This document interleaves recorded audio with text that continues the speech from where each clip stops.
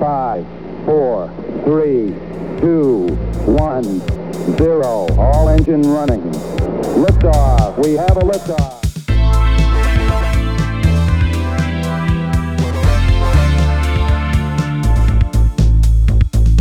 You're listening to Tabletop and Beyond with your host, Justin. But before we get started, how was your Geek Week? And co-hosts Dan and Jason. You have to be willing to let the dice help you tell the story. Okay, look, this year I'm going to stop mispronouncing words. Join us as we cover board games to war games and beyond.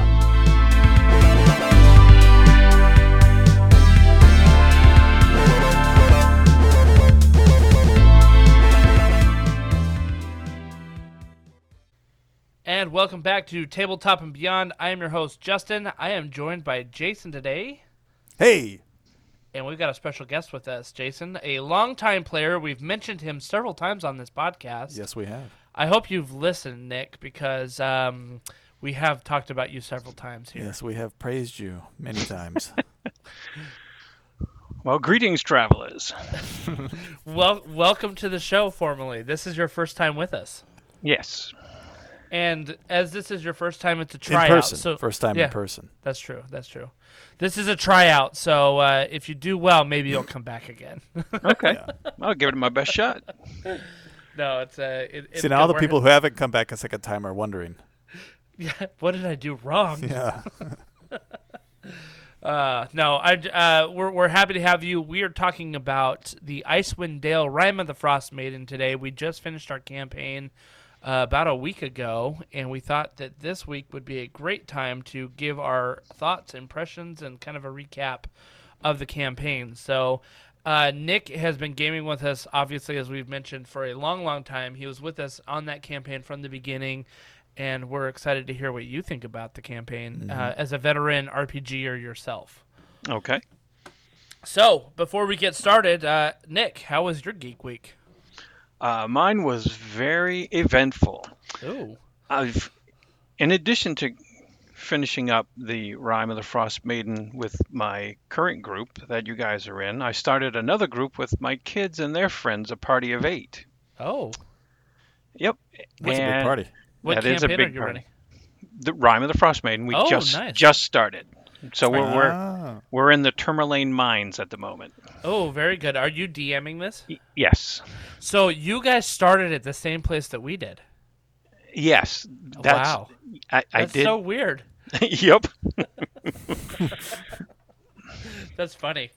That's funny. Um, yeah, that's good. In addition, we just had a round of our West March, where we went to a space station to remove some people who were doing some bad things, and I was my usual crazy self, and so that was a lot of fun.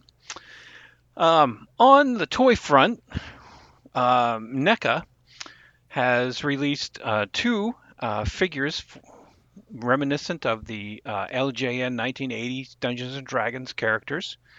They released Warduke and Grimsword. Now, Grimsword was from the second release that was given from Dungeons and Dragons. So they are available to be pre-ordered at the moment. There is no information if there will be more characters, but I am hopeful that there are more. Yeah. I'm looking at them right now. They look awesome. And then we switch over to Ramen Toy.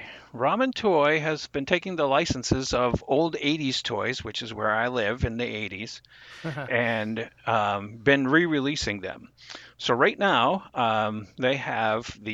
they call them the Commanders, but if you lived in the 80s, they would have been Centurions. And they have released them, and they also released the Apache Commander, which was one of the toys that was not made for the Centurions. They're also releasing the cyborgs, the antagonist cyborgs, the bad guys for them, and they come in 2 different flavors. You can get the 80s version, which is more of the cartoon, and then you can get a more up-to-date. Cool. Basically, the difference is one may be a little bit lighter color than the other, but they're exactly the same. Yeah, these aren't cheap toys too. I mean, this is looking at like $100 plus. That is correct. Yep. Yeah. Yep. And right now, Super 7 has the license for Silverhawks, but they did give Ramen Toys the ability to do some Silverhawks. So right now, they have done Quicksilver and Monstar. Yeah. And those are incredible looking. I see I them remember all over these. the internet, and now these are the 7-inch ones, so they're going to be bigger than the ones from the 80s. And they just look fantastic because they have a more of a metal finish. And then the last one, which I'm very excited about, is called Makina, which is a Japanese word, but it's really Mask. The toys from the 80s where all the vehicles changed into other things like planes. And, Yep, you bet. Okay. And they're starting to work that. Now, of course, I'm backing all of this foolishness, but You probably have all the original Mask toys. oh, don't yes. you? Yes, Yeah, I do. That's right. Yep. I've seen them. Yep. And so, that's my week. Yeah, I So- remember. If some of you may have remembered in the past, we talk about a friend of ours who has a huge '80s toy collection. This is Nick. This is the one and only. I think in the room of your house that has all your collectibles, I don't think you can see any wall in that room No. because it's just No. totally. You've got all, and most of them are in packaging still. That too, is right? correct. Yeah. Yes. It's pretty impressive, a collection. I geek out every time I set foot in there. Thank you. Yeah, absolutely. Even the thing, what's funny is the ones that draw me back every time are the He-Man ones where when you punch their chest flips to Oh, show yeah. damage. Oh yeah. Yep. Battle right. damage. Yep. Yeah, battle damage. Yeah. Good stuff. Man, that was awesome. Back in the day. Oh Anyways. yeah, those are great. Jason, how was your Geek Week? My Geek Week was fun, man. So downloaded, I think you pointed out that released on multiple platforms, TMNT, Shredder's Revenge, had cross play. So a bunch of us got on to play. Interestingly, even though we all got excited about crossplay, none of us have played across platforms yet. Right. One of our buddies has tried. Interesting point, actually, it is crossplay from the PC to the Xbox, but only through Games Pass. So if you get it through Steam, you cannot play crossplay with an Xbox player at this time. Maybe they'll fix that, but not right now. Yeah, you have to download it on the Windows platform. Yep, Windows platform. I'll tell you this, though, man, super fun game. I mean, So much fun. So much fun. And the other night I played it with my girls, and it's one of those games where you can play online or you can have local as well. So I had me and my girls and online people were jumping in and out, and we were battling Bebop and Rocksteady and Wingnut and all those nostalgic TMNT villains. But the gameplay is it's so good. I mean, it's quick, it's responsive, but it still has a retro feel. And it's one of those like button mashers where the screen is just going wild. Like at some point, you have no idea where your character is. You just know he's somewhere behind those explosions of fists and kicks and things. But you're just smashing that button. Screen shaking. There's it's so much fun. Highly recommended if you have Games Pass. If not, I don't know how much it is on Steam right now, but still, if you like that nostalgic button masher, way to go. And I'll tell you this, they did such a good job with the cutscenes feeling like the old cartoons and the old cutscenes from like Turtles in Time there. So they knew what audience they were gearing this for. Yeah, in fact, I asked you about it. I was like, is this just is this kind of like a remastered version of an old game? Because like it totally felt like the games I had played in the early 90s, late 80s, right? Where, my friend and I would get on the Super Nintendo, and I mean, if you've ever played Double Dragon, like this is it, except Teenage Mutant Ninja Turtles style. And, so many great memories of just like playing. And my son was watching the other day and he's like, this is fun, and I'm like, this is a blast. Oh, like yeah. This is so much fun. So my girls were loving it too, and there's a lot. They did some really cool stuff with kind of a power meter and combos, and you can go into radical mode if you get your power meter all the way up, where you're just doing all sorts of crazy stuff. The other day I was playing the other night with some rando guy, and it's one of those games where you can just drop in and out randomly during the game. You don't have to start together. And it really gives you that coin op feel. Like somebody just walks up, throws a quarter in, plays, they play till their lives run out, and then they walk away. It feels like that on, a modern platform. So good times. So much fun. So much fun. The last thing I did was I got a hold of the Army Painter Speed Paint starter set because I want to paint my Deep Madness core set. So this past weekend, I took all of the minis from the core set, which I think are on the order of about 60 or 70 minis in the core set. And I, put them all out on a plank and primed them all, gave them all a zenithal highlight, and now I've started hitting them with the speed paints. And dude, it's so easy I'll tell you, it's so easy to do this when you have speed paints, and you have mini minis that are all kind of the same. So you can pick. You can pick a color scheme, which is like 1 to 2. Well, maybe I'll say 2 to 3 of the speed paints, and you can just hit them real quick to really knock them out. And I remember, if some of you listened to our Warcry episode, our last one, our Dan, he mentioned that these speed paints, in contrast to the Citadel contrast paints, so there's a little pun there. In contrast to those paints, these take a little bit longer to dry, and so you can wet blend them well. And I will agree with that. They are very easy and amenable to wet blending, and it works really well with these paints. So I'm excited, and I'm going to keep pushing through and hopefully get the core box set done so that I can get the 5 expansion boxes done at some point in my life. I think these speed paints and new contrast paints lines that are coming out, right, like, they are made for these giant Kickstarter campaigns that come with literally 5 boxes of minis, It's crazy. Because it's like you're like, that's 120 miniatures that I'd have to paint, and you're just like, I can't take the time to do it if I want to play this game. You know what I mean? Like just get some paint on them and enjoy it. And yeah, go ahead, Nick. So they would work well on the Darkest Dungeon Kickstarter that's coming out, and absolutely. Wolfenstein, and okay, Yep. Absolutely. Did you back Darkest Dungeon, Nick? Yes. There you awesome. go. There you go. So just a little tidbit. Sorry. Let me just jump in real quick, Jason. You bet. I found out from Lincoln, friend of the show, Lincoln, that he has the only copy in North America coming to him right now. Ooh. And he needs to play test it before Gen Con because they're going to be demoing it at Gen Con at the Mythic Games booth. And he may need some people to help him out. So I don't know what you guys are doing, but I think I know what I'm doing. Right. Seems like a pretty easy decision here. Yep, right? I'm up for that. Yeah, man. Exactly. Yeah. We've talked about speed paints before. The more I use them, the more I think this is the new technology in paints. Mm-hmm. I think you can achieve a look with speed paints that, if done right, is just as good as the old-fashioned methods of base detail wash.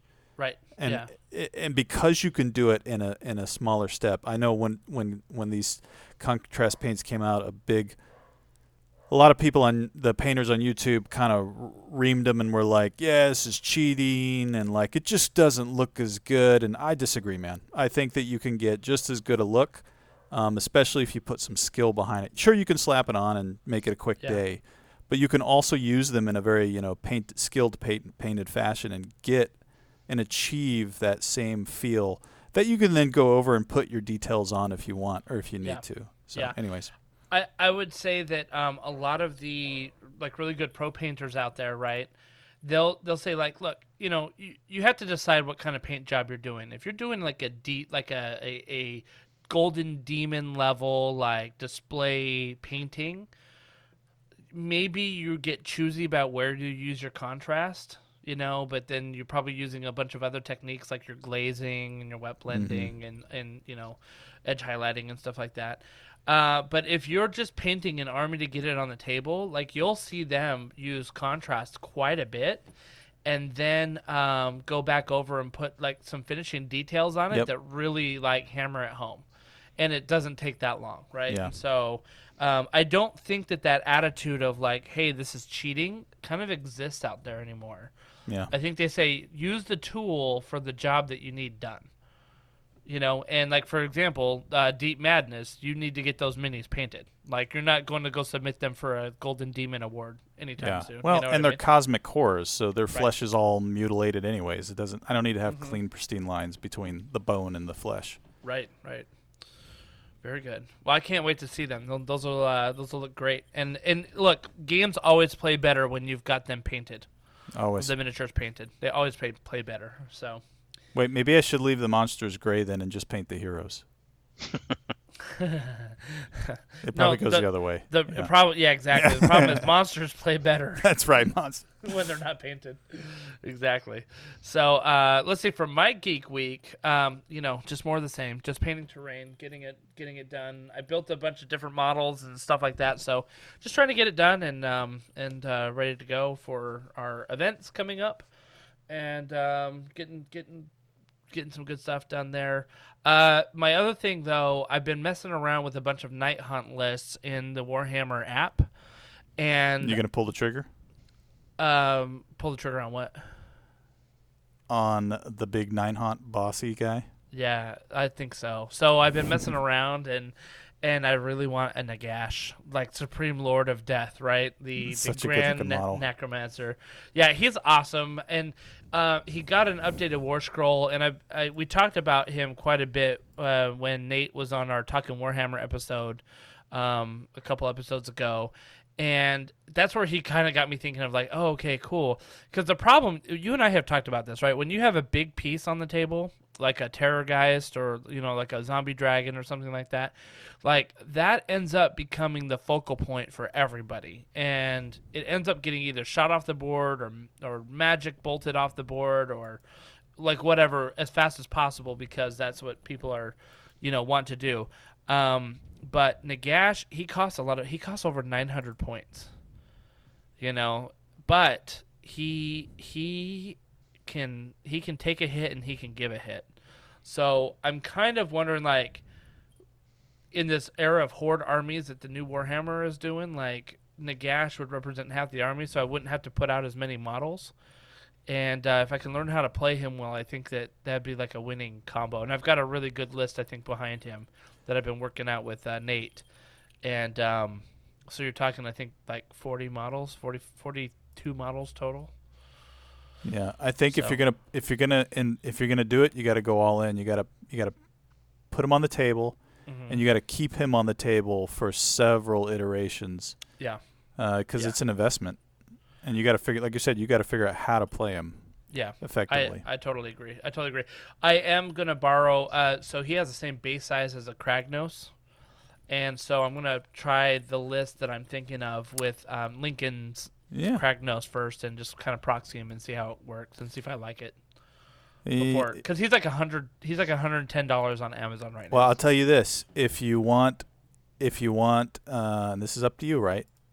I am all for the 3D printed Etsy stuff. You can get a 3D printed Etsy thing that looks like, they call them the quote Great Necromancer for like $20. Nice. Yeah. Nice. Yeah. I'll have I'll have to check that out. Because the thing is am I ever really going to play the top tables? Yeah.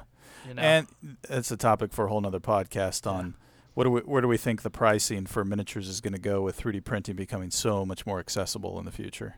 Yeah. But anyways. Anyway, so that's kind of my Geek Week. I was messing around with some Warhammer stuff and doing some painting. And, of course, I played some TMNT with you. Yep. So that was good times. Good times. Yep, good times all around. So, awesome. Let's move to our geek news. Unfortunately, Dan's not here, so we don't have a cool little intro music like dee dee dee dee dee dee. There we go. That's our intro. There we go. So, the first item of geek news that I want to talk about is that on today, June 27th, The 40th anniversary of the Call of Cthulhu starter set just came out, which is wild to think about. That starter set that we played, Jason, at GuildCon, that is 40 years old. I mean, the first version edition of it, right? That's correct. Yeah, the first edition of it. I was going to say, wow, they had some awesome stuff 40 years ago for high quality handouts. But I mean, obviously the 7th edition of Call of Cthulhu, I think, is only like a couple years old, like maybe a year or two old, and it was 7th edition. But the adventures that are in there and stuff like that, those were all, I think, original adventures. From way back when they were just updated with new rule sets and things like that. So, what do you get in the 40th anniversary release? It contains the books, the dice, pre-made character sheets, maps. It's got the new box art by Lin. I'm gonna pronounce this wrong. Lin Siang. That's really bad. Hsiang. So whoever speaks that language. I don't even know what language it is. I would say Chinese, maybe. New box art. New box art. There's new box art. There's updated interior book cover design. So like there's a couple of books in there, right? There was the rules book, the self-adventure book, Into the Flames, and then there was the other kind of adventure books that you had. So those will have updated book cover designs. All of the erratas and corrections of the previous edition are up to date in there. And you've got 40th anniversary investigator sheets, which I think is cool because they're like updated, more fancy, look cooler type of thing that are ready to go. So a lot of good stuff. It came out today. And did we, Jason, I was saying before, did we ever do a podcast episode about the Call of Cthulhu? We did a YouTube video on it, on the starter set and playing through it. I don't think we did a podcast episode. And what I noticed is that they said, put your interview request in. So maybe we could do an interview with the Call of Cthulhu writers. Yeah, that'd be cool. So anyway, but a lot of good stuff there. We can't say, personally, I can't say enough about this starter set. I think I talked about the Into the Flames solo adventure before that taught you how the game worked as the DM, like as you would work it. Like I didn't know how the game played really. I mean, we had sort of played it one time before, but being able to go through the solo adventure and actually like roll the dice and fill out your character sheet was so helpful to see how the game played that it felt very seamless for me to run it than when we actually had it at GuildCon. I don't know. Did you feel like that was like my first time running Call of Cthulhu when we played it? No, I think that the materials so that's one of those. We know how to GM, right? Yes, so, that's true. That's true. But there's a lot of good material there to help hold your hand if you're early on and you just want to sit down with your friends in that game. Yeah. I can tell you that I have, DM new game.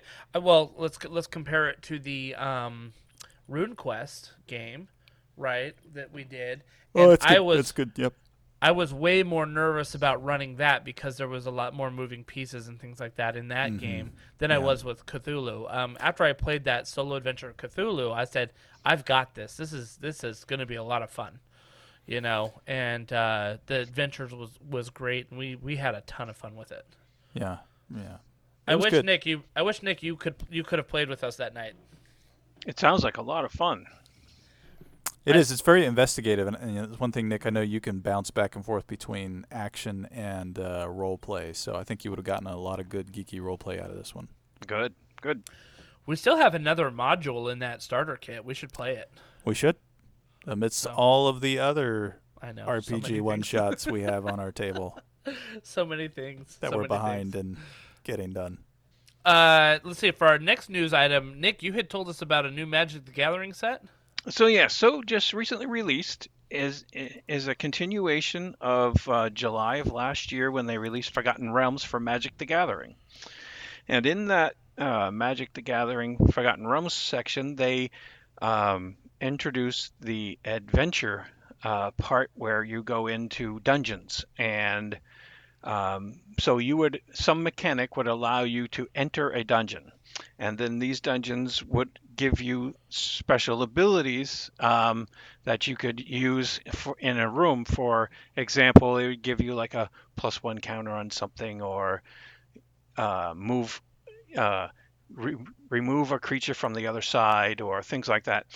It also gave you classes like your clerics and your mages and things, and they worked more along the lines like of an enchantment with 3 sections in it, and you would move through each of the sections and you'd gain more abilities.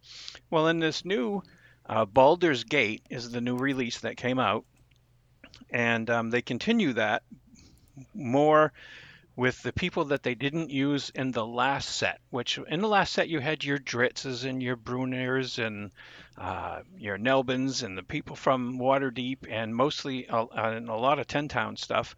Um, in this one, you have your Planeswalkers are Tasha and Elminster.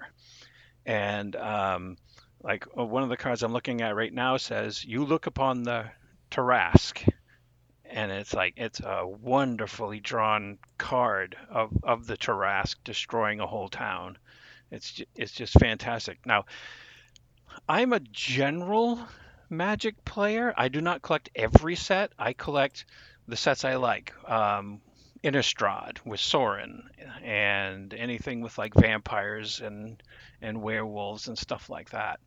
But if it's Dungeons and Dragons, definitely, I will get that.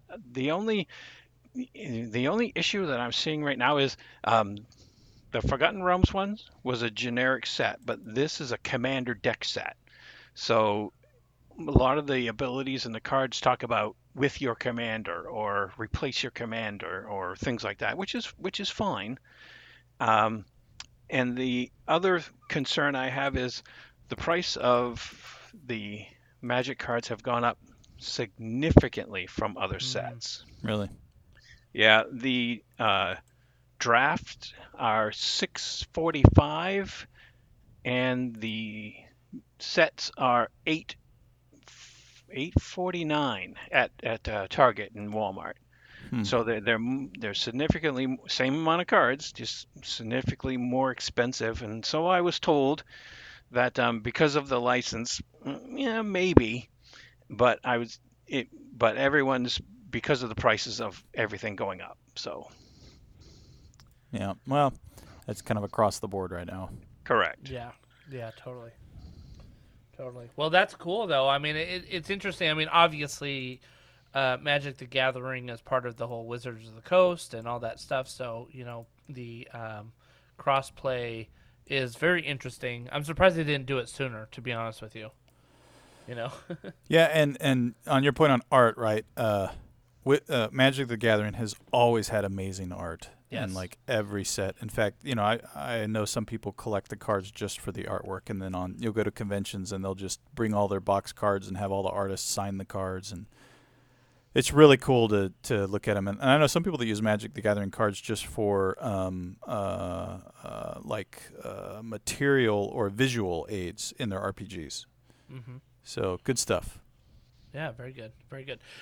Another item in our news is that Free League Publishing has a 50% off summer sale that goes through the 5th of July, so basically next Tuesday.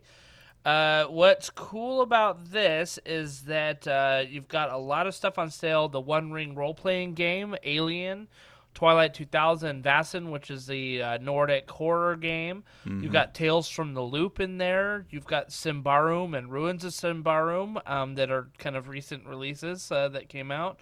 You have Coriolis, and there's even a Call of Cthulhu. Now, I don't think it's the Call of Cthulhu, even though it says the Call of Cthulhu. It looks like it is just kind of a holdover licensing type of thing. So, but still, there's a lot of good stuff in there. I mean, especially like the One Ring and Alien are recent releases within the last year.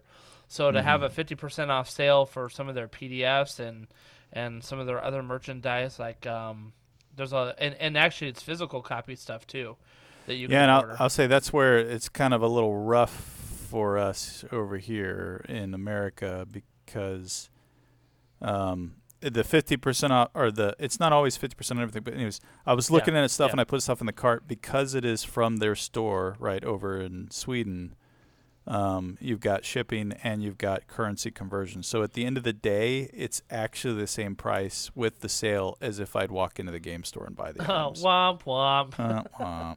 But you know what? If that's just my situation, right? So I'm sure there's plenty of other people like over in Europe and stuff that could really benefit from this. We do have quite a few listeners in Sweden and Denmark, believe it or not. So there you go. And so if you guys are looking for some good RPGs, especially to support a, I guess, somewhat local company there with Free League Publishing, go ahead and check out their store. They've got a lot of great stuff. Yeah. So, and there are some really good deals out there with them. And their stuff is all really high quality in terms of, material and art. The art is everything they made. The art is just great. It's super immersive. I'm a big fan of them. They're an indie company that doesn't feel indie. They're definitely not. They got some things that still do, like their Morkborg still has that feel because that's how that's designed, right? It's that kind of zine style feel, but although now they're kind of bigger books, but they definitely are starting to feel AAA, to be honest. And I've been pouring through their Alien content, and it feels AAA. Not to mention the fact that it's based off of a normal franchise, but even with that, the art and the layout in the books themselves is very interesting. Look, we've seen IPs that are well-known and beloved RPs that don't translate to good RPGs. Mm-hmm. Do you know what I mean? Like the companies that have them kind of just do their thing, and you're like, okay, well, this feels like a weird knockoff of the IP. You know what I mean? But the Free League Publishing, they do a great job. They do a great job. The last thing that I will talk about real quick is that the Age of Sigmar Warhammer Age of Sigmar General's Handbook for 2022 just released. And it is a significant change to what they had put out last year. A lot of people are thinking... is it released or is it on pre-order? It's on pre-order, but it's being released like this week. Oh, okay. I should be getting mine like tomorrow. Is it with the spiral-bound edge? Yep. Yeah. Spiral-bound edge, yep. Mm-hmm. So, but the thing is it completely changed. I think we talked about before that Warhammer has gone to this idea of Seasons of War in their in the Age of Sigmar 3.0 edition. And so the last season was like all about big monsters, and you had like actions to do with monsters and things like that. And now it's all about infantry, battle line infantry. And so these changes make it feel like a very different game. And I think that if you were like, oh man, I missed the boat on 3.0 in the Monster Edition, and I never even played a game or whatever, I'm not talking to Jason at all about this. If you kind of feel like you missed out there, you could pick up with this new General's Handbook and not feel like you missed out, that you're behind the curve, because everybody's behind the curve now. You know, like it changed the game that much here. You know, so I think, of course, there's some new rules from 3.0 that were different from 2.0, but those are minuscule compared to the changes that the new General's Handbook is bringing about. So if you're ever thinking about getting into Age of Sigmar, now's a great time to do it because of the changes and that everybody's kind of learning them together, you know? Although I'm not sure we've ever said anything other than now's a great time to enter. There's always a good time to enter. Yeah. I would have said, honestly, like 3 months ago, I probably would not encourage you to. I would have said, choose an army that you like and start prepping it for when the new General's Handbook comes out.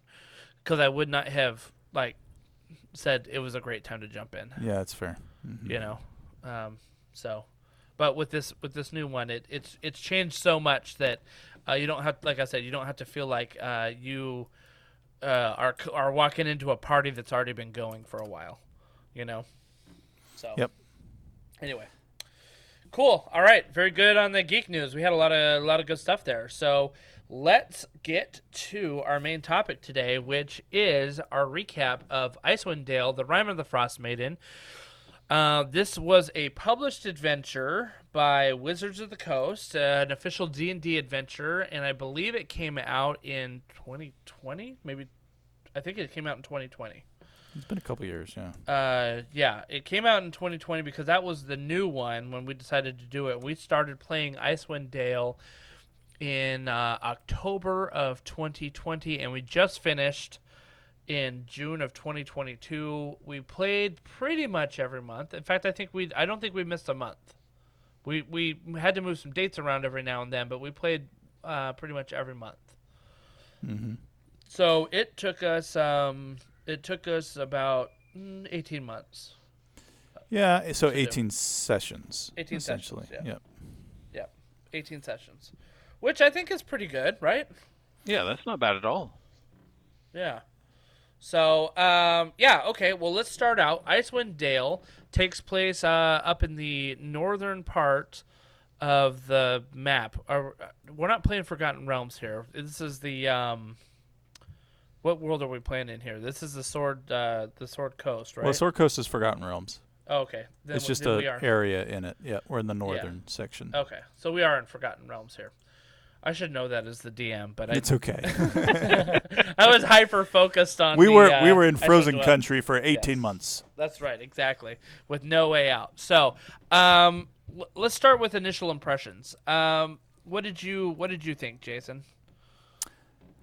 I felt like I was cold for 18 months. Yes, sir. You really get a sense of chill there. So initial impressions. All right, so initial impressions. Fun, a lot of material, a lot of opportunities to do side quests that still felt connected to an overall story arc, or something that was affected by the main thing, the overarching threat that was going on in the world. I thought there were parts of the campaign that felt a little monotonous at times, or just kind of busy work. But there were also parts that were very exciting because it was new things rather than just cookie cutter, run in a dungeon, kill everybody, find the treasure, avoid some traps. There were some mechanics that were puzzles that was interesting to solve, and so a lot of kind of otherly realm magic stuff that came in. So I thought it was interesting overall. I had a great time playing it. Yeah, Nick, what were your initial impressions? I really liked it being somewhere else that we haven't been. We've always been in forests and in the town and then underground, and then that's really it. I don't think I've ever been to a desert either, but I liked it that it's in, it was somewhere else, and it was really cold, meaning that, you were bundled up all the time, and you had to dig for things, and there was no, I'm just gonna go over there and get these berries off this bush. There's no bush. There's 5 feet of snow. Right, right. Yeah. I really liked the drama of it in some spots, like when I had to choose to leave Boy, which is Right. a dog, and not go and rescue his master who was stuck up on the mountain, and we did a couple other quests before that, and it just kept playing on me and playing on me. It's like, we really should do this, guys. We really should do this. Yeah. I like that, as opposed to, okay, we just walk in and we do this, and then we're done. Yeah. Yeah, I think that this book was maybe one of the better ones that they have put out in terms of the entire first half of the campaign was a sandbox in a sense, right? You had 10. We were in Icewind Dale, which is made up of 10, which is basically the geographic area. And the town that you were in was actually called 10 Towns, which was a group of 10 little hamlets that were, pretty much connected by a 2-hour walk from each of them, right? If you wanted to walk between the towns, it was 2 hours to each town. So not a huge area, but totally doable in terms of travel, which I kind of liked. I kind of liked the ability to like have you guys be like, okay, you want to go to that city? Sure, it's 2 hours to get there. Not a big deal. And if you take a dog sled, it's an hour. So it wasn't like, all right, well, now we're going to have to go travel for 4 days and let's roll 4 random encounters on the travel table, you know, and it was kind of like, okay, like you travel there and you know, not a big deal, and we make it to the next town and we figure out what's going on. So I kind of like that, and what that allowed in the beginning was a lot of it allowed a lot of sandbox style questing, right? You guys could choose wherever you wanted to go and what you wanted to do. Yes, and I enjoyed that there were a lot of things to do. It's not like, well, what are we going to, we're sitting in the tavern looking at each other going, well, what are we going to do today? What are we going to do today? There's all kinds of things to do. Yeah. Yeah, and I think one of the good things that I tried to play up a little bit was I gave you all some player secrets, and tried to tie those secrets into some of the quests that I knew were out there, right? So one of our players, he had been marooned. His ship had got trapped in ice, and he ended up like eating some of the people to survive, you know. But I tied one of the quests out there was that there was a ship that was stuck in the ice that was unrelated in the book, but I made it related. I said your ship is the one that's stuck out in the ice, and you know there's a bunch of treasure on there. So he's like, oh, you know, I mean, like I tried to relate the player's secret to a quest that was in the book later, to kind of, if we ever slowed down at any time, you guys were like, hey, I want to go check that thing out that I know is out there somewhere, you know? Right, and I enjoyed. It scared me at first, and it scared me a bit, but I enjoyed the secret of having the slod egg implanted, where I had to do something about it because all the things that were tried, which would normally have just gotten rid of it, Yeah. didn't work. So it's like, okay, wait a minute, all this stuff doesn't work. I've got to find something that works, and time is short. So that was one of my favorite player secrets that we did. It didn't say, and since you're GMing this now, you've kind of looked at the book.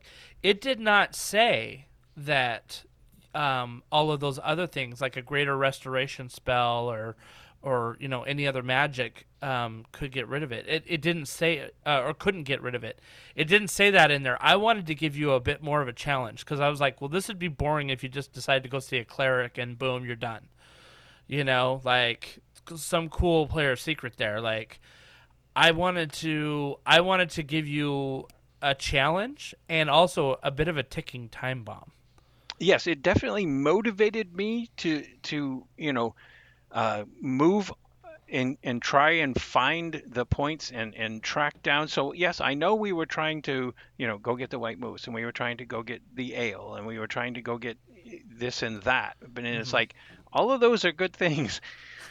But I got something ticking in here, and I gotta get it out, and the regular stuff doesn't work. So we've got to find the lonely shaman up on the mountain kind of thing to help me get it out before it explodes.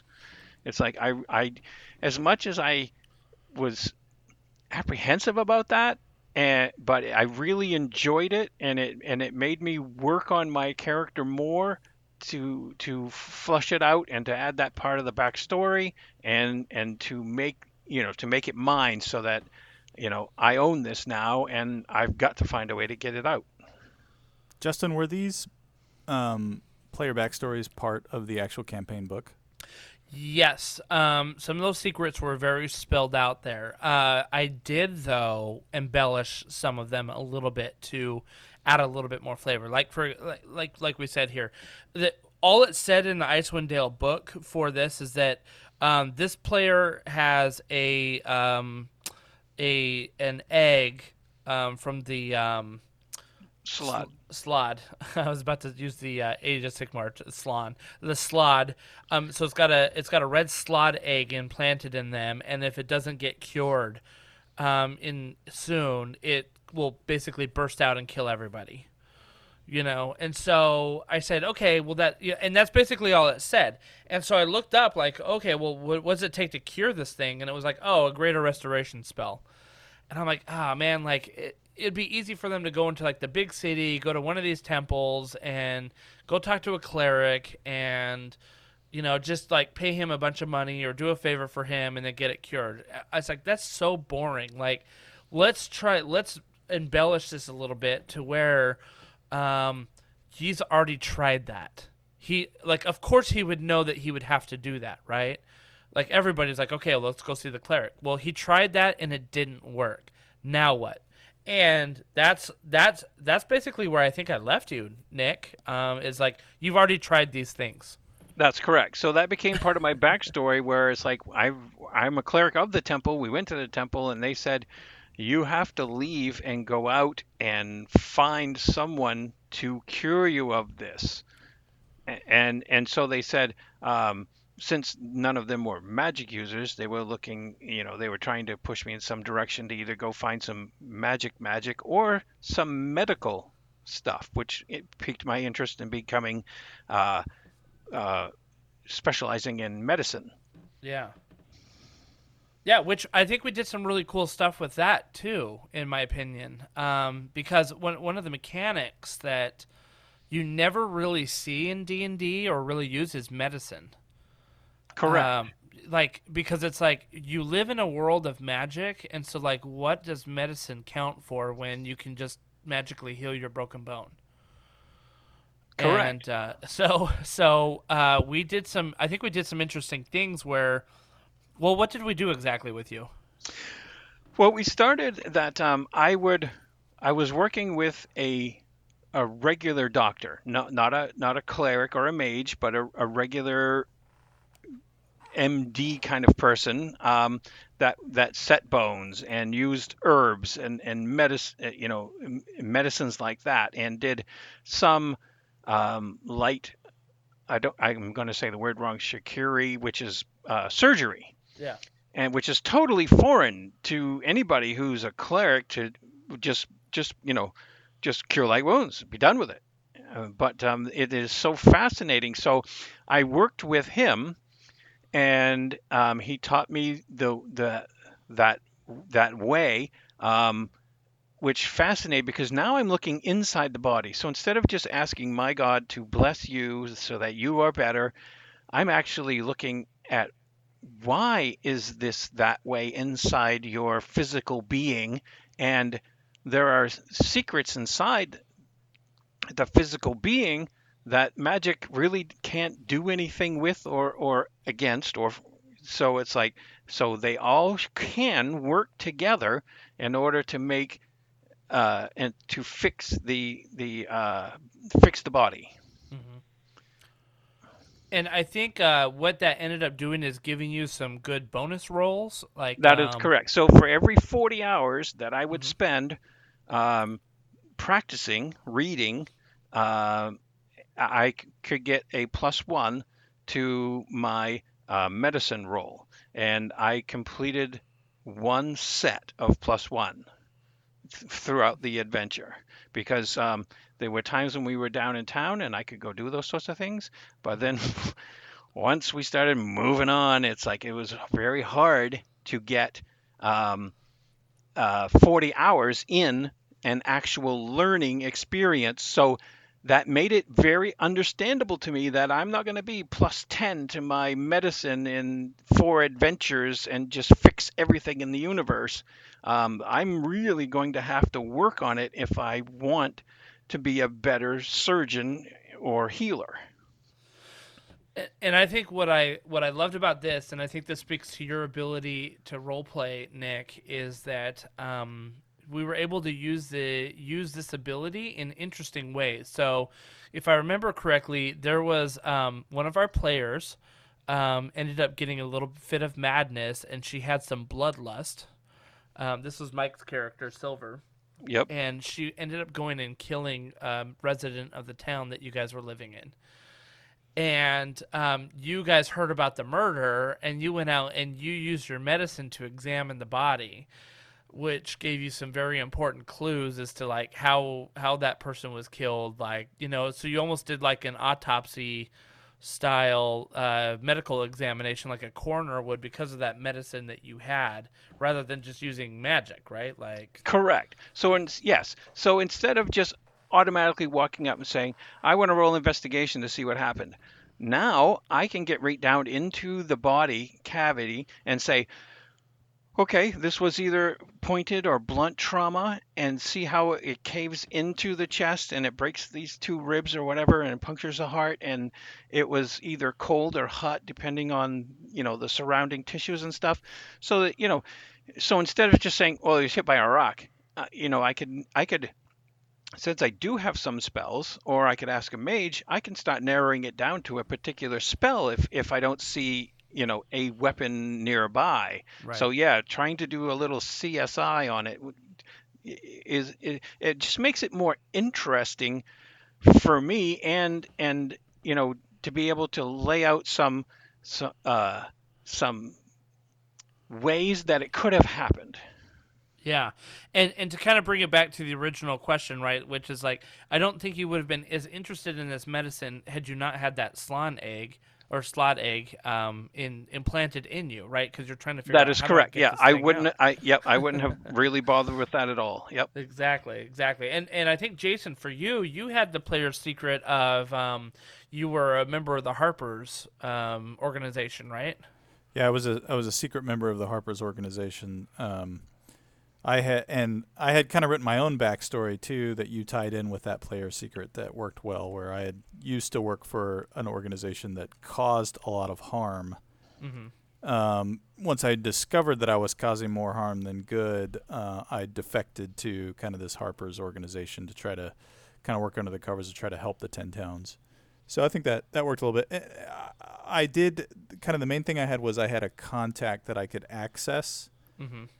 And I think I was able to successfully use them once, but I'm not sure it really paid off. I'm not sure we really gained much from it, and so I kind of steered away from it. My backstory. I think there was 2 times you used it, if I'm not mistaken. The one time you needed to get an artifact out of. You needed to find an artifact in one of the speakers' houses. And your contact knew who had like bought it and where it went, right? So directed you in, and then I think you were able to like break into the house and sneak in and steal it because you knew exactly where it was, right? Yep, that's right. Yeah. And then there was another time where there was some Durgar that were kind of hidden in the shadows and attacking, and you were able to use your contact to kind of get a lay of the land on what was happening, I think, a little bit. And understand like kind of the political machinations of who was helping who and stuff like that. I think if so. I'm not mistaken. I think the first one was probably the most effective for the group, I agree. finding out where that thing was. But that's the beauty of having 5 players with individual backstories is you can all call on them as necessary throughout the campaign. So one of the most hilarious player secrets that happened was Lincoln's. Lincoln had the player's secret where he had a secret lover in Icewind Dale, and that he could choose he could basically choose who the NPC was at that time, and say that was a lover, and that basically that person had only like strong feelings for him, and so you guys are assaulting this Durgar dwarven stronghold, and you burst into this room where this matron Durgar, who is like as ugly as sin, is waiting for you, and she's super powerful. And Lincoln pings me and says, "That's it. She's the one for me."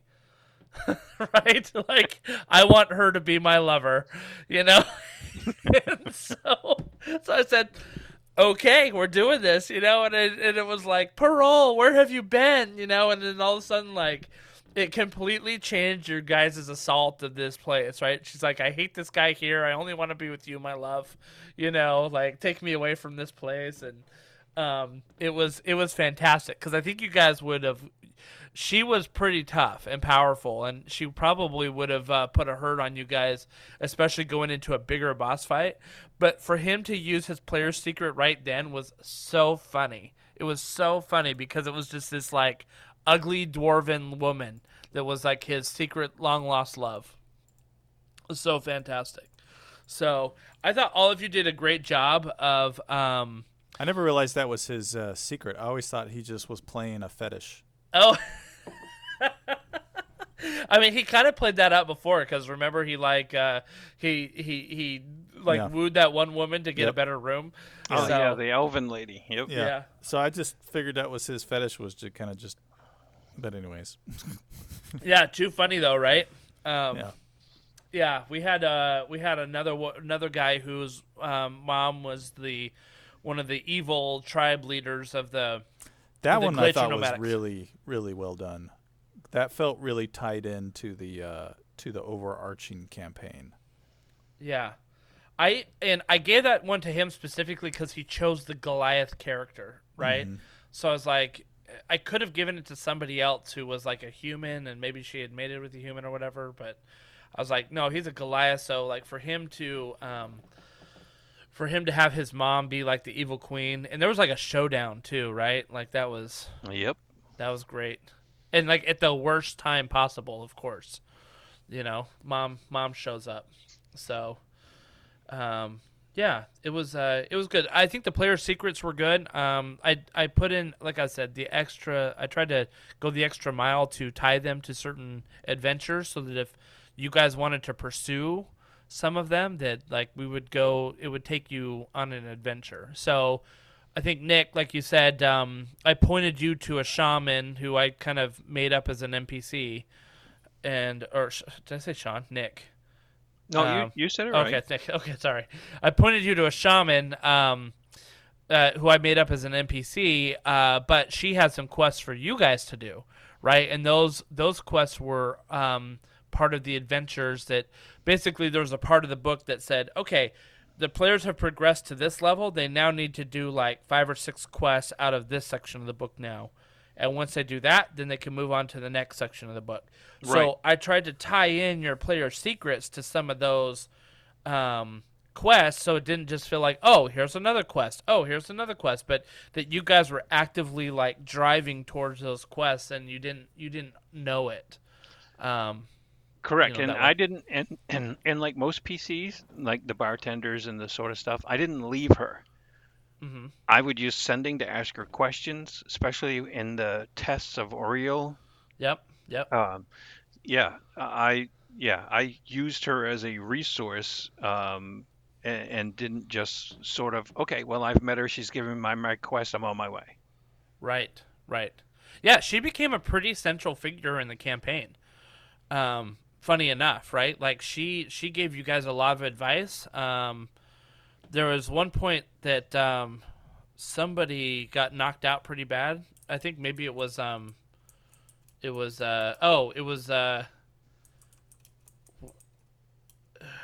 can't remember. It was one of you guys, and oh no, 2 of you ended up getting totally frozen solid.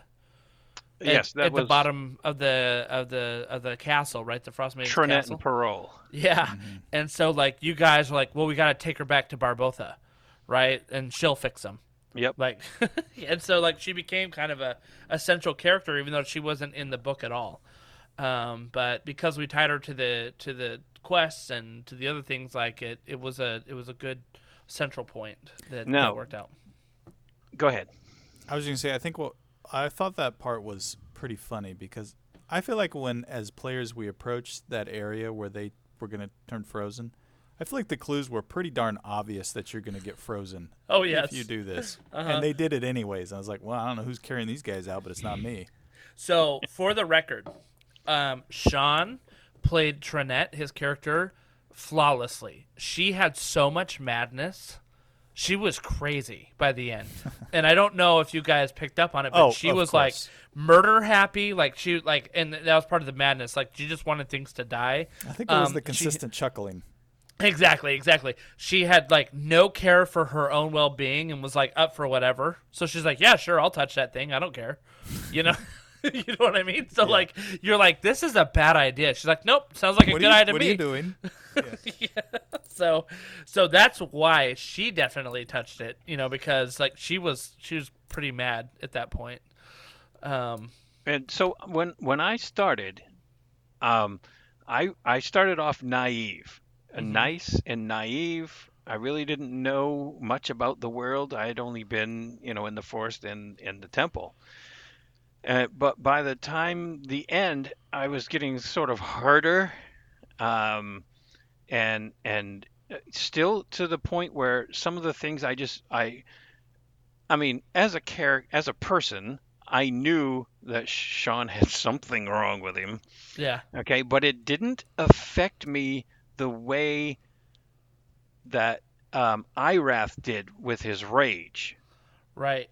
That's something is wrong. So that's why I eventually used restoration, because in my head, in my character's head, that's a totally different personality change. Where Yeah. with Trinette, it's like, well, we just basically met her. I'm not sure. She hasn't harmed me, and she really hasn't harmed herself. And so yes, it was basically kind of the same, but it's like as this person, as this character, I don't know that that's uncommon for someone of her species, and so I Right. just let it go. And it's like, because there are just some things out there, like at the ending with the scroll of the Tarask. I have no idea what that is. I have no idea what a Tarask Yeah. is. Yeah. The things that the two other NPCs that I really wanted to bring out was Ariel, because my character, having a god as a cleric and a druid, okay, knows that I pray to this being for help and knowledge and things, but there is no way I would ever raise a weapon to that being. And Right. so when we have to fight, even if she is not a greater god, she's a lesser god, we're still talking about some person with incredible powers. That's why it's like I really didn't want to get involved in any combats with her. And so that she scared my character to where I didn't want to do it. And at the end, I was one person more down from just reading the scroll and running. Now, the character that I did not like at all, most of the NPCs that we came across were okay. But I do I know not what you're gonna say. I do not know why Velen just rubbed me the wrong way from the second we met her coming out of the Drugar Keep. Yep. That second on, I never saw her do anything or be of any help whatsoever. Now, she did do things in Targos, or Targos, okay, but I wasn't there. I was with Shang up in Lonelywood. And so to me, she's a liar, she's lazy, she's no help at all, and she's commanding us to go do these things. And she has no information. She just rubbed me completely wrong, the whole thing. So it's funny you mentioned that, right? Because here is an NPC character that should be being played as a character in a sense, right? So the DM's got to kind of do double duty. He's got a DM and then also sort of play her, and you know what I mean? So the approach that I took was I want to make her the least helpful person possible. I want to make sure, because like the part of me is like, I'm already dealing enough with the adventure right here that I don't want to have to memorize her stat sheet and like have her fight and do all this stuff. So I intentionally said like, she's gonna be like not helpful, and she'll give them information when they need it, like when they desperately need it, and she'll just like drop these little nuggets that she knows. And I tried to play into the fact that she essentially was like a runaway from the Arcane Brotherhood, right? That she wasn't really an official member, and she's trying to prove herself. And so, like, maybe she doesn't have the polish that a normal Arcane Brotherhood person would have, and knowing like where to give and take and how to help and not help. You know what I mean? Like, Yep. I kind of took the idea of like, similar to the Wheel of Time, you had the Aes Sedai, Yep. right, and the Sisterhood, but then you had like Egwene and like kind of going in, and she wasn't a full sister yet, and so she's kind of stumbling her way through what she should be doing. So I kind of made her intentionally annoying. Okay. Well, it worked well. It really worked well. I mean, I was never upset with you at her. Oh yeah. It was just her. It's like, why Yeah. are we listening to her when she provides zero utility? Which was go ahead, Jason. I was gonna say I think the utility she did provide was that she spoke Draconic. That's about it. Yeah. Yeah. But then at the very end, after she was dead, I felt like after she passed on, due to some, after she passed on, I felt like we had all this Draconic we had to read. And so you guys were yeah. having to spend spells Yep. to Yep. try to read it over and over again. It's true. And you know what's funny is she passed away because I think Felsador, you had been cursed, right? That's correct. And so you really did not trust her at that point. Like, Nope. really did not trust her. And you convinced that fox mage that you had found in the library to Scrim and basically, scry. yeah, to get angry at her. Yep. And he ended up hurling a fireball. And the funny thing is I'm like, well, I could just like have them go in a knockdown, drag out fight. And I'm like, nah, I'm just gonna kill her right now. Like, I'm done. I'm kind of done with her, and I think Felsador's really done Oh, with her. I was so happy. So, that was kind of funny. And it was an interesting contrast to when you guys ended up meeting the other mage. Avarice. from I loved Avarice. her. She was awesome. Yeah. And I kind of, I played her as sort of the foil to Velen, right? Which is Avarice was a full sister of the Arcane Brotherhood. Yep. And so she knew how to make a deal. She knew what she needed and what she wanted, and was willing to, basically make a deal with the devil if needed, without upsetting the apple cart, Right. Yep. So, that was kind of interesting. Velen. Oh, I thought you were gonna say the shopkeeper. I only interacted with her like once. Everyone else, yes, everyone else would pick the shopkeeper. Yep. that was like I think Casey's quote unquote favorite one, because he'd just be like, "Can I just get some climbing gear?" She'd be like, "So funny story about that climbing gear," and just go off on these random tangents about it. Yep. He's like, "Great, can I get some rope too?" Oh, it's funny you mentioned rope. Now, were these personalities described in the campaign book, or did you embellish on them? Some of them were in the campaign book. The shopkeeper was in there. They talked about her cat a little bit. That she had a cat. And I think that at one point, Felsador, you ended up talking with the cat, right? That's correct. And I brought the cat a fish. Yep. And getting some info from it. So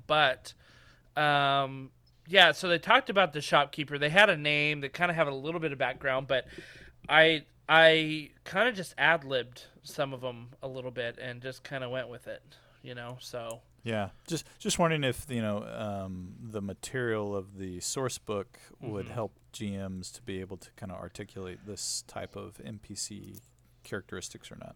So I think that the source book, and now that you've looked at it, Felsador, now that you've looked at it, Nick, maybe you can give some insight into this too, but I think that the NPCs that are fleshed out in there are fleshed out absolutely enough that you can run them as a person, and gives you enough hooks to basically make them the way that you want to make them as well. Yes. I enjoyed your interpretation of Sefik Caltro. Uh-huh. you know, I was new. I really didn't know what to do when I was sitting there looking at him. Yeah. I didn't know if I should bonk him in the head or if I should congratulate him for doing his God's bidding. It's like, well, I'll go with the safer option and just congratulate him. It and but yeah, in the book it lays him out and makes him, you know, minion of Ariel and but he is a good character. I mean, not a good aligned, but he is a good character. Yeah. Yep. Yeah, and you know, it's funny because when you guys started your approach on Suffolk Caltro, Suffolk Caltro is the first main quest that the people do, right? It's basically like, go take care of this guy who's been committing these murders. And it's interesting, Jason, when I was reading him, you know what it reminded me of was our Shadow of the Demon Lord campaign with the Druid in the Forest. You know, where it was like, hey, I know you think I'm a bad guy, but here's what's going on. Let me give you an option. You know what I mean? And like, very reasonable bad guy that you can sit down and be like, oh, I didn't necessarily consider things that way. Because I think when you guys approached him, you were all ready to ambush him and just like kill him outright. And then I think it was you, Nick, that sat down with him and he's like, Yep. hey, I'm just doing what my God's asking me to do. And you're like, well, good enough for me. Have a good night. Like, Yep. you walked out of the bar. And then we go up and kill the guy accidentally. The guy that he was supposed to kill. Yeah, because right? remember, I grabbed him by the head, and then I think Parole or somebody made him drink that almost knocked out Irath, and that killed him. That honestly was one of my most my most favorite like twists that we put in that game right there.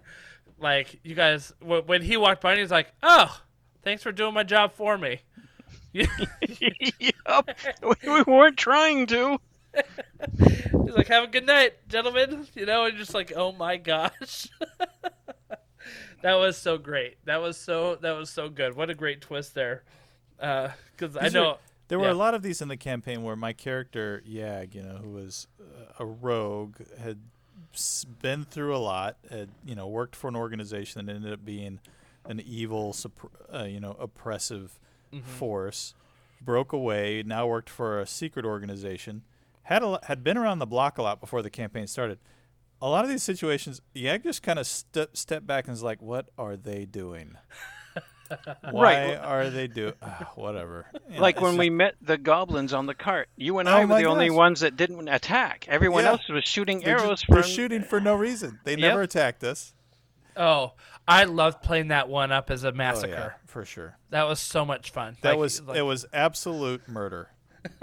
And there is no denying it. It was straight up murder. The goblins never attacked us. They were trying to run away the whole time. They were fleeing. At one point, I think I even got into the caravan and told one goblin, "Run that way, because they're gonna kill you." Yeah. And it almost got away, but Parole said, and he knocked an arrow and took it. 120 feet away. Yeah. Yeah. It was just straight up murder. Which is funny because I could have absolutely played the goblins as like thieving bandits that were going to protect their loot at all costs, right? And what you guys saw when you got there was that they weren't thieving bandits, that loot had been abandoned. Yep. Because the Yetis had chased off the people, and they're like, well, if nobody's going to take this. Right, and we tried. Yag and I tried to, you know, talk to them and say, you know, that you're right. You found it, but let's take it to town, and maybe we can get you some pay or something, or we'll just pay you now and we'll take it. And then the shooting started. And they were cool with that. They're like, hey, yeah, sure, fine. Like, we get it, right? Like, no problem. But again, that's the way that as a DM I had chosen to play it, because they could have been hostile to you as soon as you walked up. It's okay. It's good role play. It lets the other players kind of develop their characters more into murderous, racist people. But right? That's okay. I remember at one point one person said, I was like, why are you shooting them? They're not doing anything. They're like, they're goblins. They're evil. Yeah, exactly. I'm We like, all know they're whoa, evil. whoa. So, Jason, earlier you had said that you thought that there were some parts that were tedious in this campaign. Yeah. Like what? Yeah. Why don't you dive into that a little bit? Yeah, so like I said, that there were parts of this campaign that I really enjoyed. Nick hit on one of them, is the setting. Obviously we're up in the northern part of the map, and near I think there were some really cool parts where we would get almost transported to magical realms where we had to accomplish certain feats, certain trials. And those parts I really enjoyed because you felt like you were somewhere with strict purpose towards accomplishing your overarching goal. Do you have do you have some examples of that? And this is where I get fuzzy on details, but at one point we were doing the trials, right? Oh yeah, that's right. And when we did the trials, I can't remember if it was we would go into rooms through doors or we would touch something, but yeah, and you would go through it and it transported whoever went in together. They would be transported to a completely part of almost like a part of the frozen wasteland, but it was this cornered off area where there was this environment that you had to deal with. And on one we got transported to a tribe that was they were starving to death out there because they hadn't been able to get any game, and they were having to make tough choices with their population, and we had to make a decision on how we were going to act, having seen what they were doing to their populace, and then once we made our choice and our decision, we were transported back, and so I really liked how there were these little areas that we would go visit. Another one was it was kind of like the graveyard area where there was the mirror that gave us the wishes. Oh yeah, right. Yeah, there were areas that felt very like they developed the world around us, and they gave us things that helped us in our overarching goal. There. Then there were other parts that were interesting, but I felt like were distractions at times. But and that's okay because sometimes people like side quests. And I think if you meet, I'll say this: I think if you meet often to play, then side quests are more appealing because you can do character development and get experience and build your character. I think when you only meet once a month, side quests can kind of seem like a distraction from an overarching story that you're still trying to kind of keep in the forefront of your head when you're only meeting every 30 days as a group. So what did you feel like was a distraction in the book? I felt like while I enjoyed it, I felt the wolf tribe or the tribe of Wolverines or not Wolverines, the Lycans. Yeah, was cool, but I didn't feel like it was an overarching. It didn't help us. I feel like we kind of went out there, did our stuff, and then we started making our way back towards the 10 towns to do stuff. Yeah. That was kind of like by the way, Barbotha needs you to go do this while she figures out how to cure. Now, and I can get that if you're doing character development, and that's why I say that. But I think it was a little bit of a distraction. The other thing was, and I could be wrong on this, but maybe I missed the point. But the Mind Flayer ship. Oh yeah, I thought it was really cool, but didn't really see the longevity of it in respect to the overarching campaign.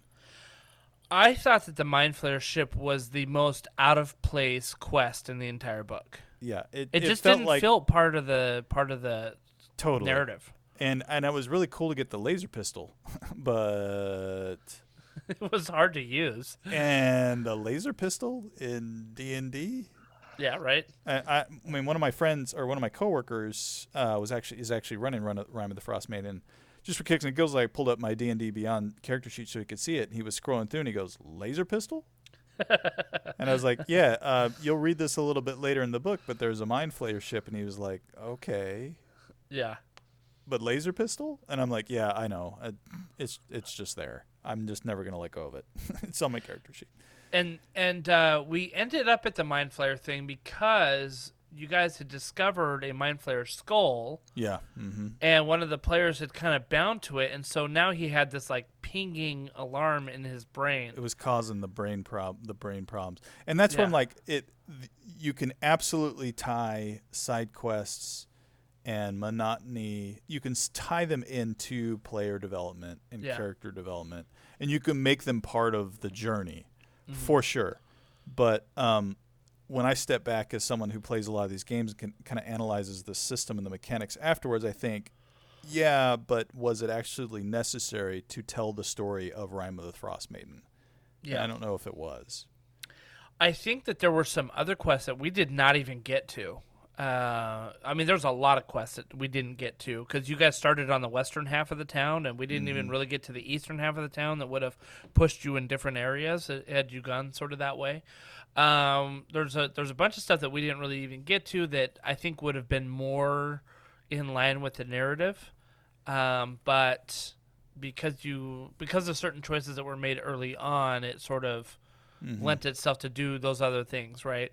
And I think the Wolf Tribe I think narratively it totally fit in there, but I understand what you're saying, which is like, okay, it just kind of felt like one of those, MMO RPG, like go do this and come back and turn in your quest, Yeah. type of things, right? So it didn't really feel like it pushed the narrative that much.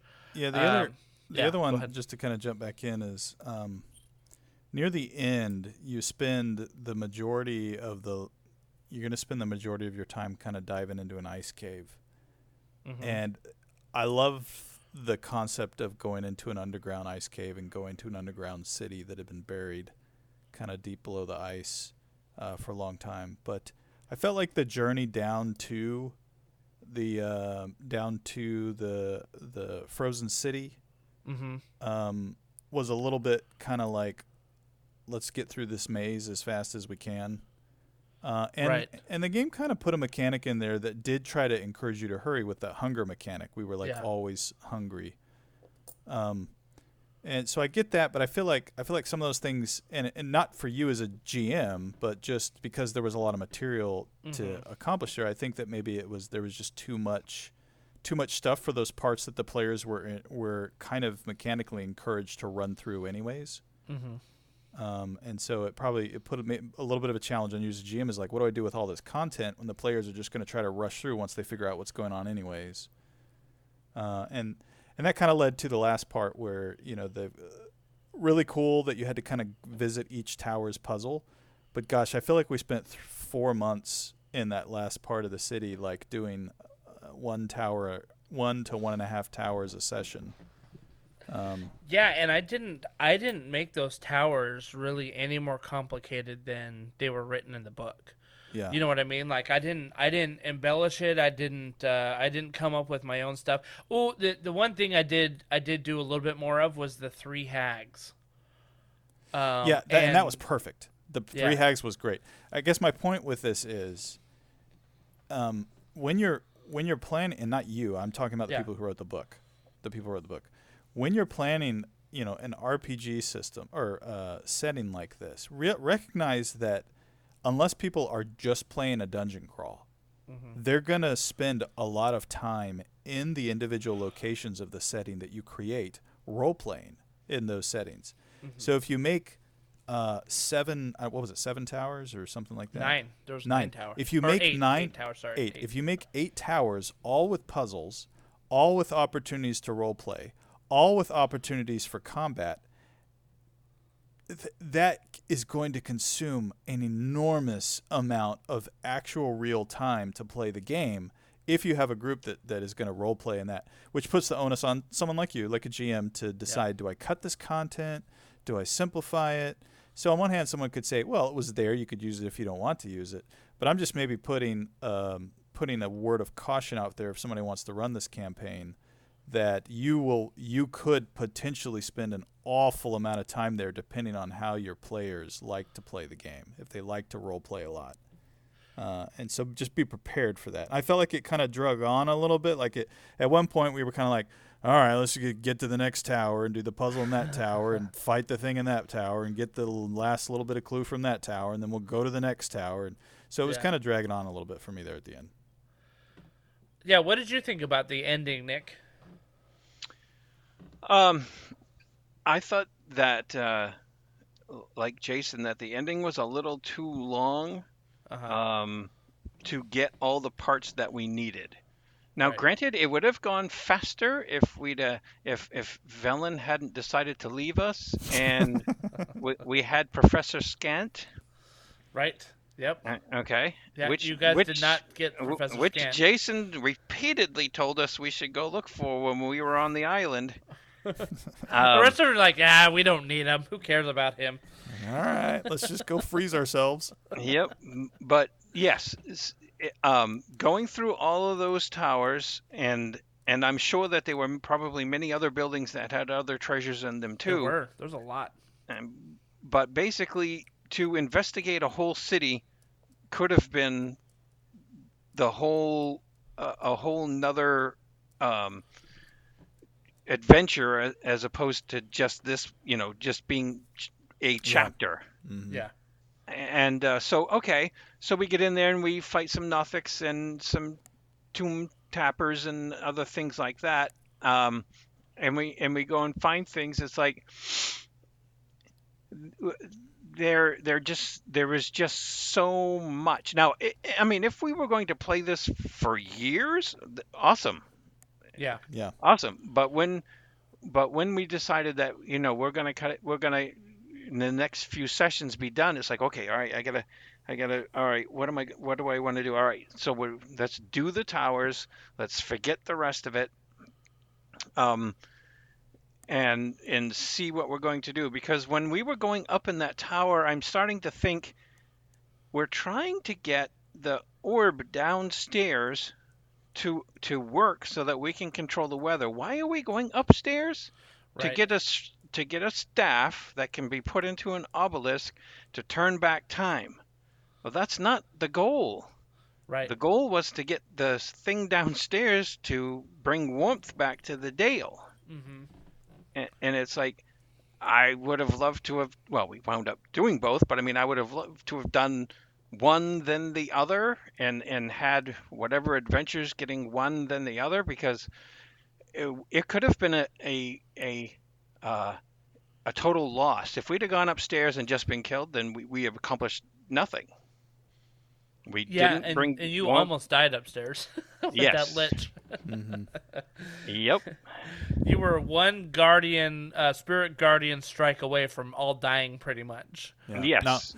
Now I'll say I felt once we did the towers and we were able to get into the central area, that from that point forward I enjoyed a lot. I enjoyed that part forward completely. I guess my point was 9 towers. If I was running this, I probably would have cut that down to 3. Yeah. I would have cut it like to 3 4 and maybe, just or said, something like that, 3 or 4, and said the rest were just kind of already in place. Like maybe the rest had never become corrupted with time and they were in place. You only needed those 4 or something like that. Yeah. But once we got that, the rest of it I thought was really enjoyable. The having to figure out how to get into kind of the room through with the different things we learned, fighting the lich.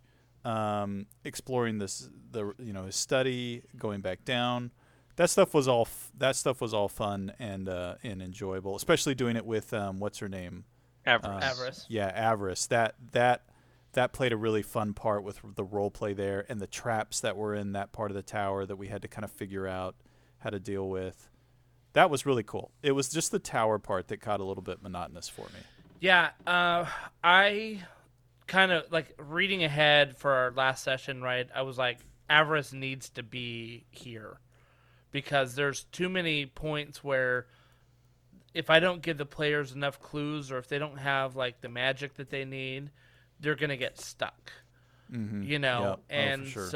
so I said, she needs to be here and she needs to be friendly. Like she can't. Right.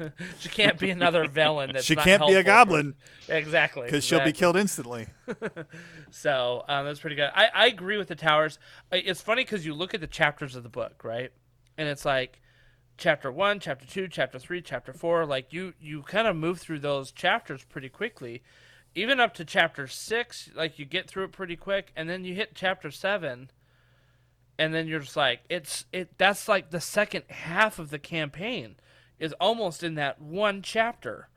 So there you guys are absolutely right in my opinion about like this whole city is an adventure almost unto itself, which is cool if you're planning to play every week and you're like, hey, like we're just gonna keep going. And there's all of these. You guys didn't not even explore half of the buildings that were there. Yeah. Not even half of them. And I wasn't trying to encourage you to explore all the rest of them because it was just extra things to do, that really didn't play a part in it. Now, there was one building that could have helped you, which was that chalice thing that would have given you some magic that you could have then, used to go through the portals and the puzzle at the end in the tower. Yeah, but I mean, that's another example though. Like, unless you have a good GM that knows they can move the cheese, right? You can move the chalice to put it in the player's way. Like, if you have a hardcore strict GM, they're going to have to search the entire town to potentially run into that chalice piece that could help them. Yeah. If they had no magic users in the party. Well, and here was the tricky thing. I had read about that building and the chalice, and I'm like, oh, that's cool. They get access to magic and a spell. Well, that's cool, Awesome. It wasn't until later when I had prepped the spire, well after you guys had been done with like exploring the city, that I'm like, oh, crap, they probably should have gone to that building. You know what I mean? Because there's nothing that said, hey, if your players drink this, they may need it again in the spire later.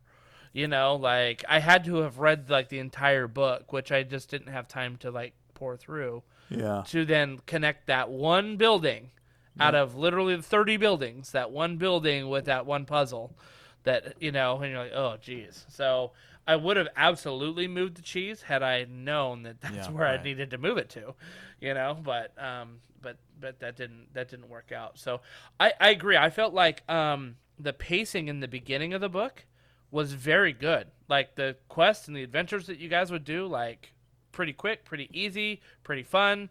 Lots of fun role play, lots of like different things to do. The Chardalyn dragon that came down was a lot of fun. That was a lot of fun. I think about that dragon all the time. Yeah, that where it's like a race against time. You get down, you're like, oh my gosh, it's gone half the city.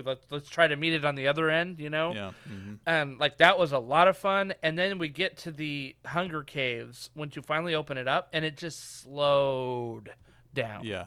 Mm-hmm. And I felt it as a GM, and I think you guys felt it as players. Yeah, for sure. I will say the Frost Maiden herself, the battle at the end, I loved the mechanic of her having 3 different phases. Yeah. Where she was 3 different things. I do feel like at the end of that, if this is if it was intended for a party of level 10 characters, I think there needed to be more than just her in that battle. I know we started with like a couple mobs, maybe 3 mobs or 4 mobs. Yep. I think for a level 10 player, I know that we almost lost 2 folks, but my opinion, I think we almost lost 2 folks just because we made some tactical hiccups in it. I feel like if you had some really seasoned level 10 players, that last fight would not have been that much of a challenge. Right. Yeah. But it was still cool. I loved the 3-phase transition to see her 3 forms. That was really cool. Yeah, that was cool. That was cool. And it was like, oh my gosh, she's harder to hit now. Mm-hmm. Like she gets harder every time. That was good. Yeah, exactly. So it was good. What did you think of her as like the overarching villain for the story? Go ahead, Nick. She was I guess she was too Thanos-y in the beginning. Okay, we didn't see her, we didn't hear from her, we didn't really do much of anything about her. We only saw Sefik and then the one Frost Druid. Mm-hmm. She was kind of like absentee landlord in the beginning. Yeah. But once we got to the island and she stepped on us once, then that put the fear of her and me definitely. And then it's like, okay, Why, if we can't handle her now, how are we going to handle her a little bit later? Yeah. And it's like, okay, now that she knows we're here, we know she knows we're here. Where can we hide? Right. Yeah. Yeah. I tried to do. There's one point where you guys were looking for the giant's eye, which was that giant diamond that you needed to heal yourself. Remember? Oh, the Jarl's Eye. Yep. The Jarl's eye. That's right. Which I kind of made as like the just the little object that you guys needed to look for. As just part of to tie the quest in, right? Of this little thing. But there was that one frost druid that you guys ran into that annoyed the crap out of you, right? Get off my mountain. This is my mountain. Yes. And then she was basically telling you guys like, she knows who you are, you better stop, and so I tried to kind of leave a little bit like you were starting to draw her attention a little bit more. But I agree, like she kind of was an absentee landlord for a little bit, and that's where she was at. So I thought she was okay though as kind of a villain. I probably could have done a better job of like maybe like her visiting you guys in your dreams or something like that to like lay the foundation a little bit more or something. That would have been, I think, a little bit more interesting. I think that would have been a cool touch, the dream touch. I will say I felt I didn't quite get the impression that she wasn't helping us early on. Like the trials, I feel like the trials were like, oh, is she trying to give us insight as to how we could defeat her? Or like, it felt a little. At times, it felt a little like scripted, and obviously it's coming out of a book, but scripted in terms of a villain that reveals too much at the key time for the heroes to know what they need to defeat her. Right. Versus, like, if she was very, like, from the moment she saw us, obviously she didn't really care about us that much at first, so she was kind of like chuckling as she was finding us, and she showed us that she didn't need to care about us at first. But then I think from that point forward, I think once we started to become a threat, I feel like there wasn't really much interaction from her at all until she popped at the very end. Yeah. Yeah, I agree with that. I think I totally agree with that. And in fact, I was going to say something very similar, which was that, I would have liked, I think, for her to be almost so far above you, so deified, that you guys could not have touched her. Like, there's no way you could have done anything.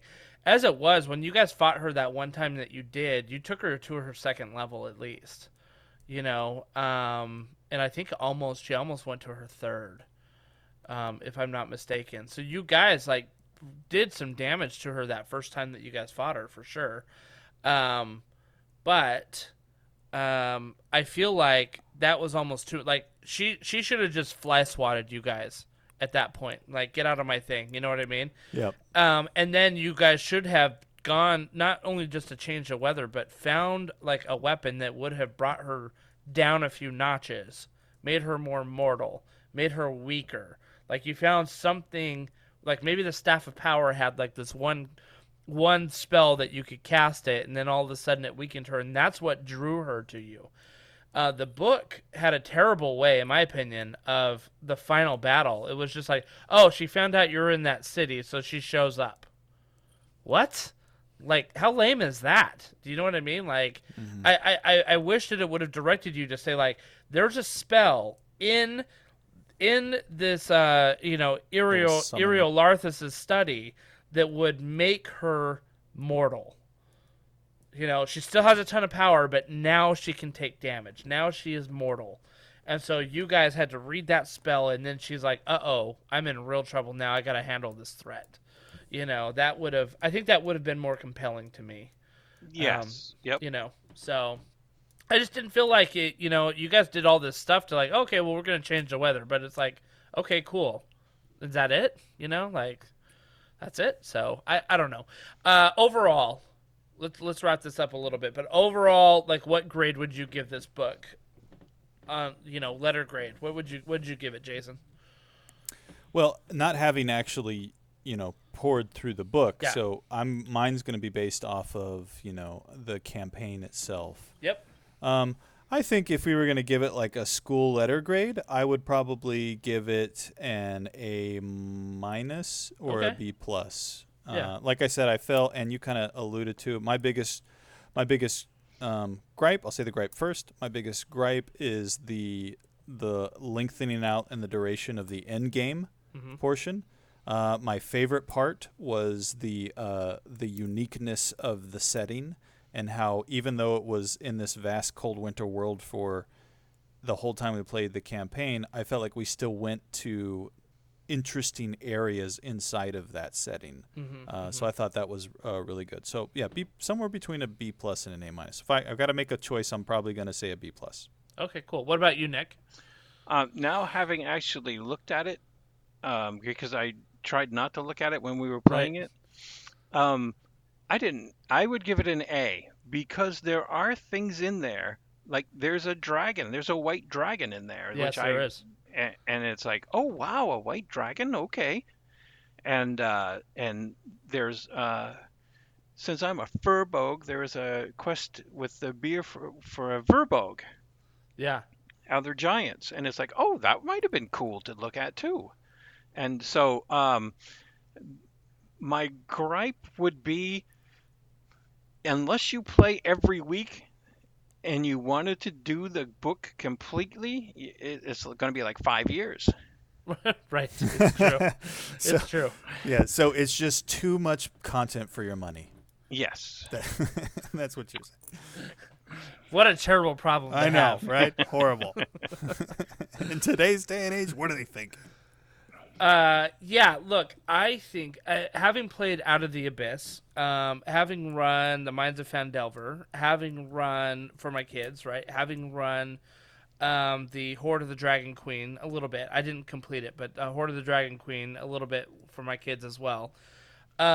This book was very unique to me in that the way that 10 Towns allowed it to be very sandboxy in the beginning until you got your footing, and then it started to push you into the main campaign, right? The main quest. I think that is a fantastic approach for a pre-published book, because books are going to naturally be railroady at the end. They have to be, right? They got to get you to a conclusion at some point, right? You can't just like kind of wander around aimlessly figuring out things to do. Like, the book is going to get you to the end of the book. So the style that they have, I give it an A that way. What will knock it down from like a 100 to maybe like a 94, which is like the top of the A-, but maybe the bottom of the A, is, again, the ending dragged on a little too long, and everything that you said, Jason, there. So I'd give it a 94 out of 100, which is an A. A 93 would be an A- type of thing. So I thought it was good. It was a lot of fun to run. It gave a lot of opportunity for role play, a lot of opportunity to put your unique spin on it, which, any good GM is going to do that anyway. But this really gave you enough material to make it your own as well. So I think it's a good book, very good book. I highly recommend playing it. So Yeah, very cool. yeah. Well, Nick, thank you for joining us on tonight's podcast. We appreciate you coming and giving your insights. Well, thank you for having me on. Yeah, it was great having you here. It was fun to talk shop, especially remembering some of these things that we did almost a year and a half ago, and so yeah, a lot of great times there. Thank you everybody for listening. Be sure to follow us on Facebook, on Twitter, and even on YouTube. So we look forward to our next episode. If you've got any questions or comments, or want to send us some love or whatever, just hit us up and let us know. So we thank you for listening, and have a great night, everybody. See ya.